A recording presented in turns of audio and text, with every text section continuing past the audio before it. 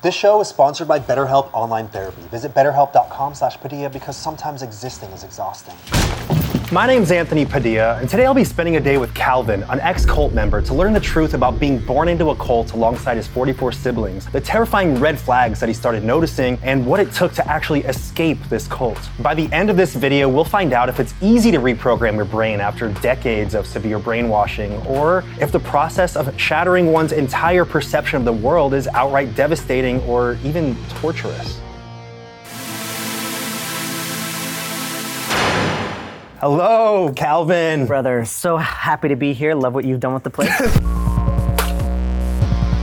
feel like most people are sympathetic for people who have been inside a cult, but they feel like there is no way I could ever find myself within a cult. Do you think that that sentiment is true? Saying, how could anybody ever join a cult is like saying, how could anyone ever get in a toxic relationship? Nobody signed up to be in a toxic relationship. That's something that I think is missed a lot of times. Is, to me, the idea of cult is on a spectrum, right, and it can shift. It's not until you can remove yourself from it just enough to look at it and be like, holy shit, that's not what I want.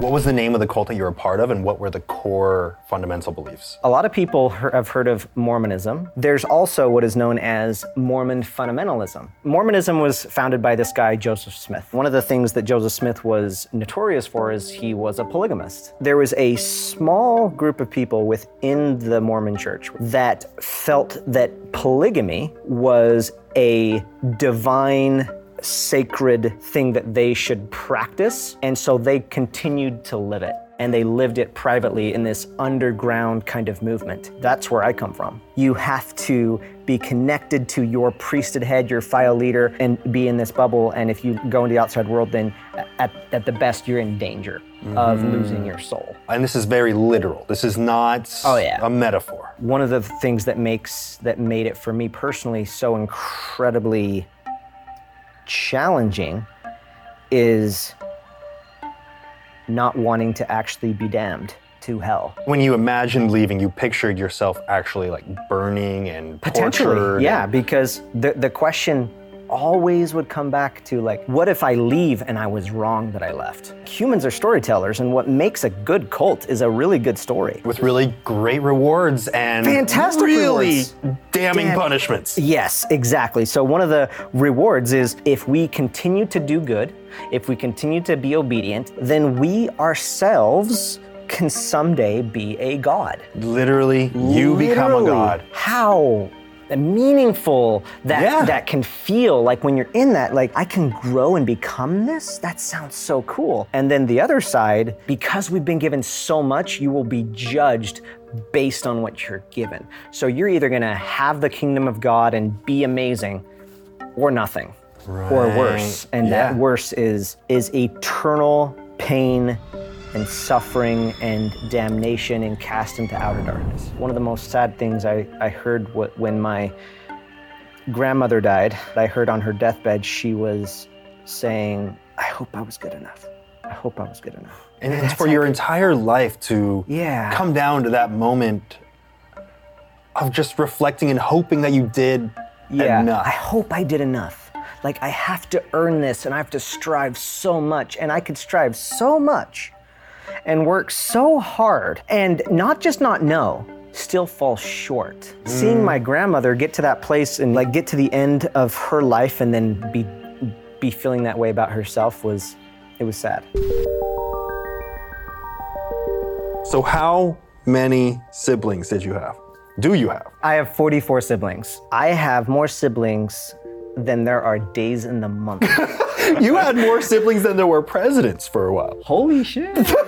You're right. That's another one. When I posted the community tab post for this, asking for questions, most people were curious about this idea of living in a community of siblings, 45 siblings under one roof. Can you tell me a little bit about what that life was like? It's normal. How do we form normal? We form normal by what we are familiar with. It's all I knew. Now, on the other side of that, like, it was just fun. Typical day was getting up at 6 a.m. and going and milking the cow and weeding your section of the garden, playing basketball, just living life right there. It looks like you're looking back fondly about those memories. Yeah, no, there were amazing things. Like the very best thing was how many siblings I had. When you have as many siblings as we had, it was almost like even our family, we formed cliques. Oh, I can't imagine. I know, right? There's the cool siblings. Yeah, totally. What was your relationship like with your parents? This culture particularly is incredibly patriarchal because the dad is your connection to priesthood. And so your dad is therefore the connection to God.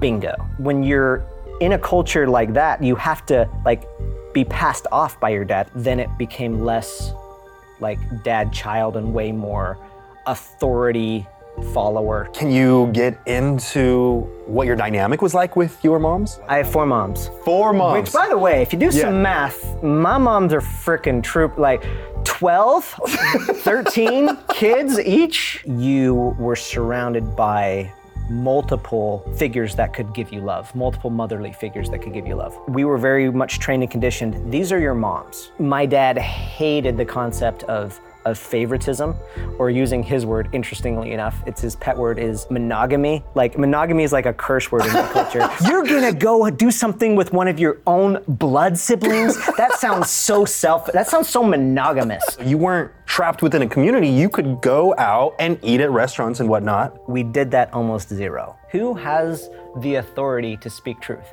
The priesthood. Where's the priesthood? Right here. If you want truth, why would you go outside of this? How did you know which mom was yours if you were never outright told? Because the birth mom is gonna take care of her kids the most. It's just like natural human instinct. Yeah. I can remember stuff when I was crawling. I remember getting my diaper changed. What? Believe it or not. That is a foreign concept. I remember my mom putting me in the crib and stuff like that. Don't remember her nursing, thank goodness. Don't remember that. No suckling memories, that's probably good. Glad. I love you, Mom, but glad I don't have that one. Do you think that there's anything intrinsically wrong with polygamy? No.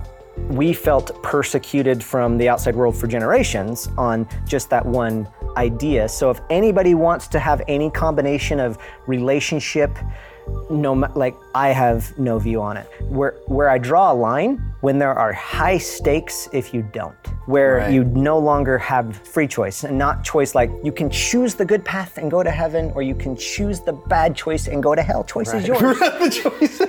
Have freedom. Yeah, you can choose. Despite being born into a cult, do you feel like your parents were well-intentioned? 1,000,000%. So you don't blame them for any of the behaviors that went on? Well, sometimes humans do really stupid things and painful things.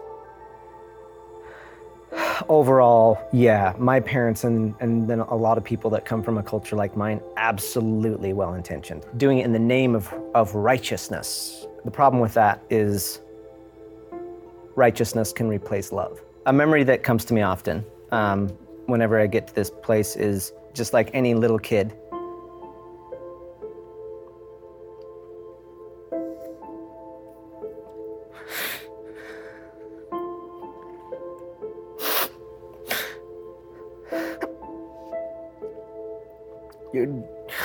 Your dad is your hero. Yeah. Of course you don't have to talk about it. Yeah, no. It's a great question. It needs to be talked about. It was right after one of my little siblings was born. He was in the hospital a long time because he was premature. And it was a big thing that he's finally home, and the family was so happy. And there was a Sunday morning, my mom was getting ready, who delivered this baby a couple months prior, and my dad came in, gave me my little brother who was born, and I just remember thinking that this was such a beautiful moment. I remember feeling so lucky. And then I looked up and noticed that the energy shifted between my mom and my dad. And then I watched my dad hit my mom.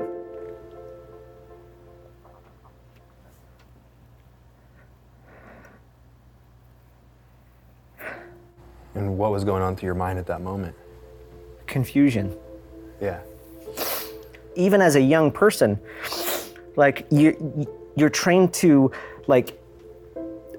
try to compartmentalize it or just don't just throw it away. And that was just so confusing. And what made it even more confusing, after freezing, I started just screaming and bawling. And my dad came over and gave me a hug and said, hey, you're okay, and went and took me to get ice cream and stuff like that. And life continues on. It's how it can become so toxic, because it's not always bad, and that's what covers up the shit. It's just too easy that if they're a male and they hold the priesthood, forgive them. And all this bullshit statements that are ignoring the victim, let this go, so because it's just holding on to you.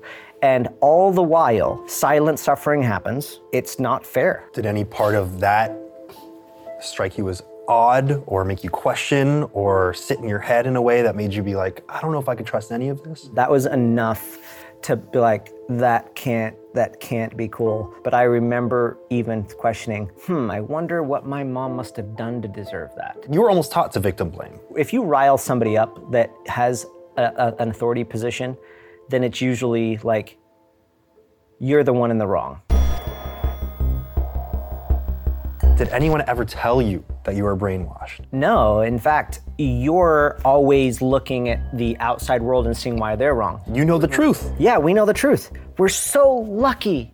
We're so lucky. We need to pray at night and day that we got to be born into this. I'm assuming there are lots of people watching right now who are thinking, that doesn't sound like a cult. That sounds like just a strict religion. Things usually don't start out as a cult. They started out as a beautiful mission, a beautiful value system. A cult is like a disintegration, a degradation of something that was once good, and as it continued on, control became more centralized, the in-group, out-group dynamic got stronger, the stakes for leaving got more harsh, and the potential rewards for staying in usually greater. Mm-hmm. And that's what can create what we would call a cult. Was there a key moment when you realized that you really had to break down your entire belief system? I asked if I could go to college. I remember the first conversation I had with my dad that I wanted to go to college. Like, if you want to continue to grow and learn and have knowledge, why would you go to college? It's like, so I can learn stuff. But you just answered the question, right? Yeah, he would say not stuff that would help you achieve salvation. The main point as to why it's very rare in my family is you are at risk of losing your soul. If you go to college? Because you will be among the others. So you could be, converted and brainwashed into the outside world? Bingo. You could lose your way. How did you convince them? I went to a meeting with my grandfather, and he's like, well, what do you want to go for? And I said business, and he thought about it, and he's like, you know what, that's probably a good idea, because we have so many people that are in construction and some plumbers and electricians. We don't really have anybody that knows business. So it was basically going for the community. And you were being very honest. You did want to come back and be the business person. Yeah, and you have to take general education. Yeah. And so one of the classes I took was a philosophy class. I can just see how this all goes south, philosophy. Oh, dude. This class was so cool because the entire semester was themed off of The Matrix. But I'm sure there are lots of parallels that you started to notice. The Matrix was based on an actually a really old story, Plato's allegory of the cave. There are these people inside of a cave, and they've been there their entire life. All of a sudden, on this wall in front of them, these shadows appear, and they make meaning as to what these shadows are, and it's everything that they just love it. Like when they see the shadows on their wall, they're like, this is heaven. Like they discuss it, they argue, like the shadows are their reality. One day, one of the people in Plato's story breaks loose from the chains, and he noticed that there's a back wall, and so he walks to the back of the cave and looks behind the wall, and he sees that the shadows are being created by someone holding up some shape in front of a flame. Everything in this person's life comes into question because the shadows that he thought were real are just a projection of something else. And then he sees a crack in the wall and climbs out and goes out of the cave. So let's say he saw a shadow of a tree, then he goes out and he sees a real tree. His mind is blown. Literally his entire identity and everything just became shattered because everything he thought he knew was not true. And it scared him.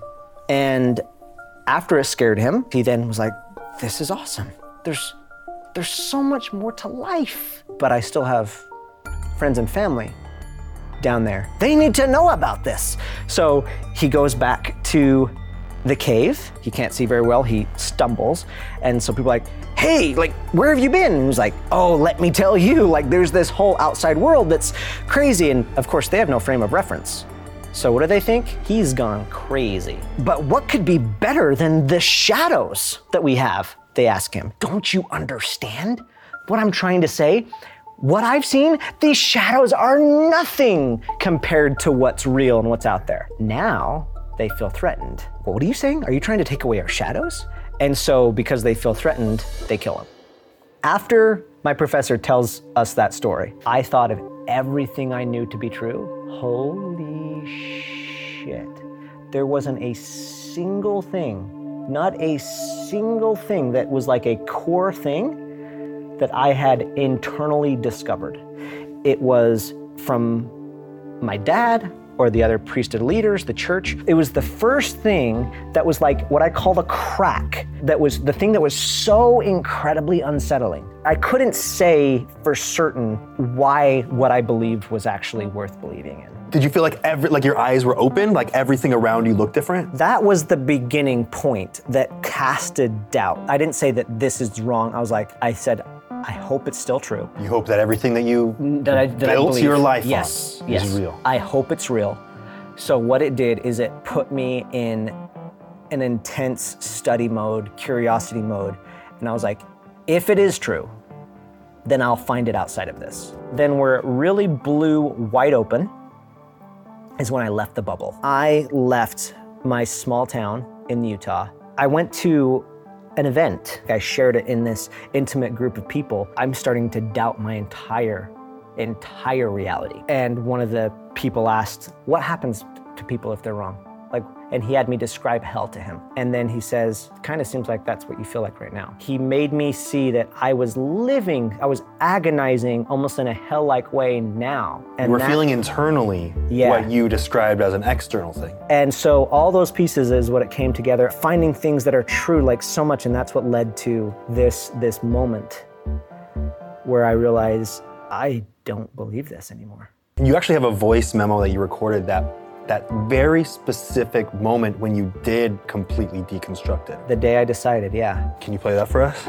Sure. Before we continue learning about the world of escaping a cult, I just wanted to take a quick moment to see how you're all feeling about these one-on-one interviews that I've been doing a little bit more often that allow us to really go way more in depth into some of these stories that I feel really require that extra time. The standard format that you already love for the series is not going away though. We'll be back next week with I Spent a Day with Aromantics with 3 guests as usual. I'm really enjoying it, but it's not all about me.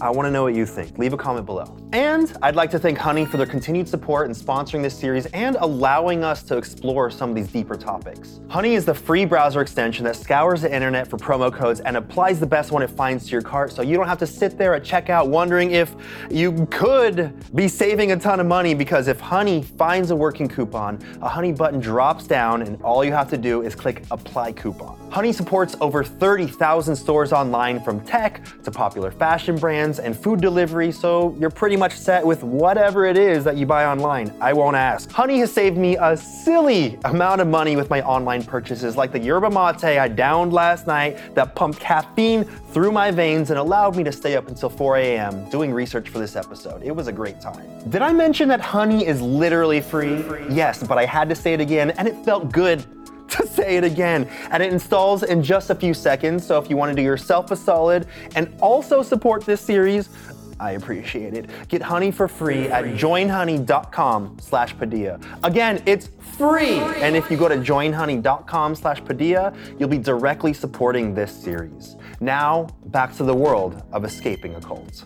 As I record this, I'm here in my apartment in Centennial Park, Arizona. What I'm doing is reflecting on what I really want is whether or not I am going to stay with the community, with the family, with the religion that I've been a part of for the last 29 plus years.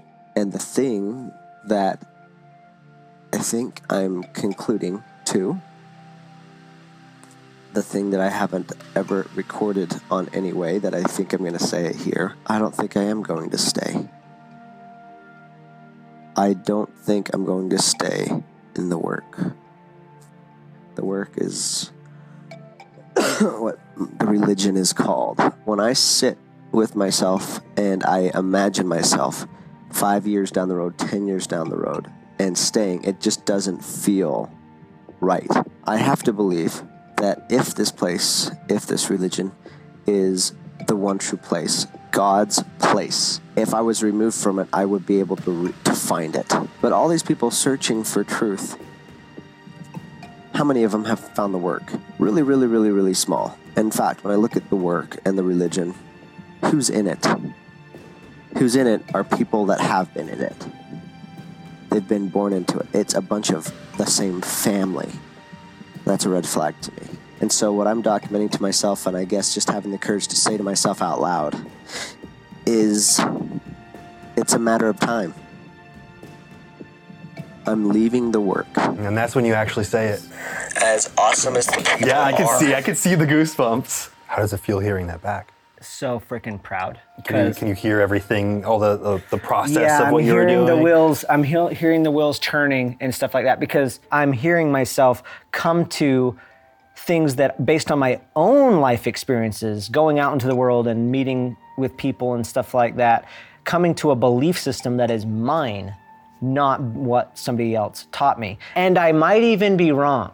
Yeah. And be okay with, I would rather choose this and go to hell, if that's what it meant, than believe in this other stuff that just doesn't make any goddamn sense to me. You can kind of hear how long it takes you to say it, because you feel it, you know it's there, it's like on the tip of your tongue, but you're almost afraid of letting the words come out of your mouth. If you say it, you can't take it back. You better be ready. It was still a couple of months till I told people. You really had to come to terms with it yourself. Yeah, I had to come to terms with myself. The biggest one that I was worried about telling was my dad. It was incredibly agonizing. I just felt that it was going to wreck him. I went over to his house and said, can we have a conversation? I went up to his room and told him. And did he know before you told him? No.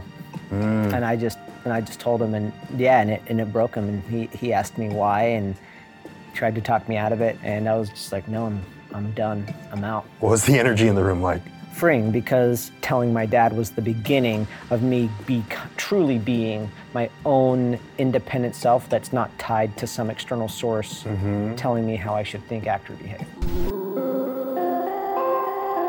Now that you've been through that and you have that entire world to reflect on, where else do you feel like this cult-like behavior exists in everyday life? Wherever you see community and where it can start to turn into something not so good is if you start to say, we're all amazing, and you're invalidating the groups outside of you. And then where you start to elevate some centralized authority, then it can become incredibly cult-like. It could be applied to anything, relationships, even on a one-on-one, it can be that way. The whole relationship thing, especially comparing it to a toxic relationship, Yeah. it feels like the stakes are high either way. Yeah, I feel like it exists around us everywhere, whether it's politics or nationalism or capitalism. Here's another rule of cult. You only can see it from the outside. So how do you know you're not inside one? Are you nervous at all about showing your face on camera to potentially millions of people, knowing that members from your cults who are still there, even your family, could see it? I'm more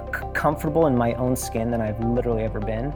And if somebody is offended, cool. Like, that's part of life anyway. You're going to offend someone no matter what, the more, if I'm gonna have that anyway, and if it can potentially help somebody or give somebody else empathy, whether inside or outside, I think I used to be, but I am more comfortable with that than I've ever been. If there is anyone from your past, your family, your religion, your church that is watching, that stumbled upon this video, is there anything that you'd want to say to them? Well, the one thing we know for sure is we've got this one life. This is our life to live.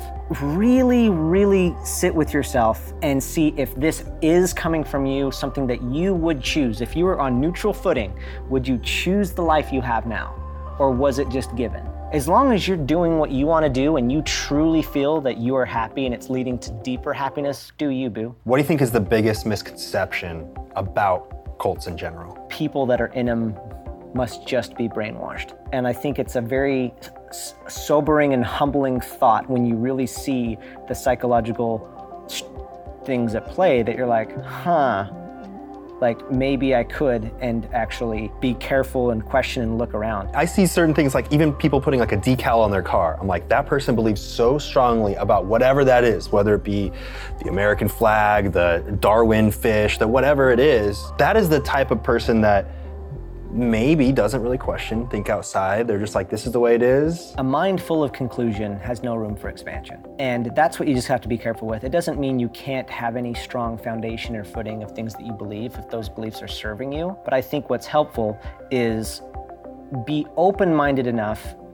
that it's not a full stop. All right, you got 5 seconds to shout out or promote anything you want directly into camera. Go. I just wrote my first children's book dedicated to my daughter, Belle. Mistakes are A-OK Maggie May. You can go pre-order it now. Go to calvinwayman.com/book. Is this your first video? Haven't you seen these videos? They're fantastic. If you're not subscribed, what are you doing? What are you doing with your life? You are so much goodness. Look at this. Look at this. The stage, there's so much you cannot see. Well, there you have it. I spent a day with Calvin, an ex-cult member, and I feel like I understand the way that it feels to be on the inside of a cult, at least a little bit better. And it might seem obvious to people on the outside of a belief system that something is very wrong, but it is not so easy for anyone experiencing it from the inside. And I think this actually applies to way more things in all of our lives than we might even realize. And I commend Calvin's courage for reliving these traumatizing experiences on a platform with potentially millions of viewers, so we can all learn something deeper and hopefully find a way to apply it to ourselves in the process.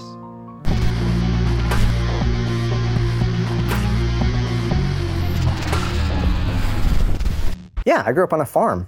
So yeah, small family farm. Small family? Well, touche, brother. Touche. Small family farm or small family farm? Small farm, big family. Sounds like the name of a hit TLC TV show.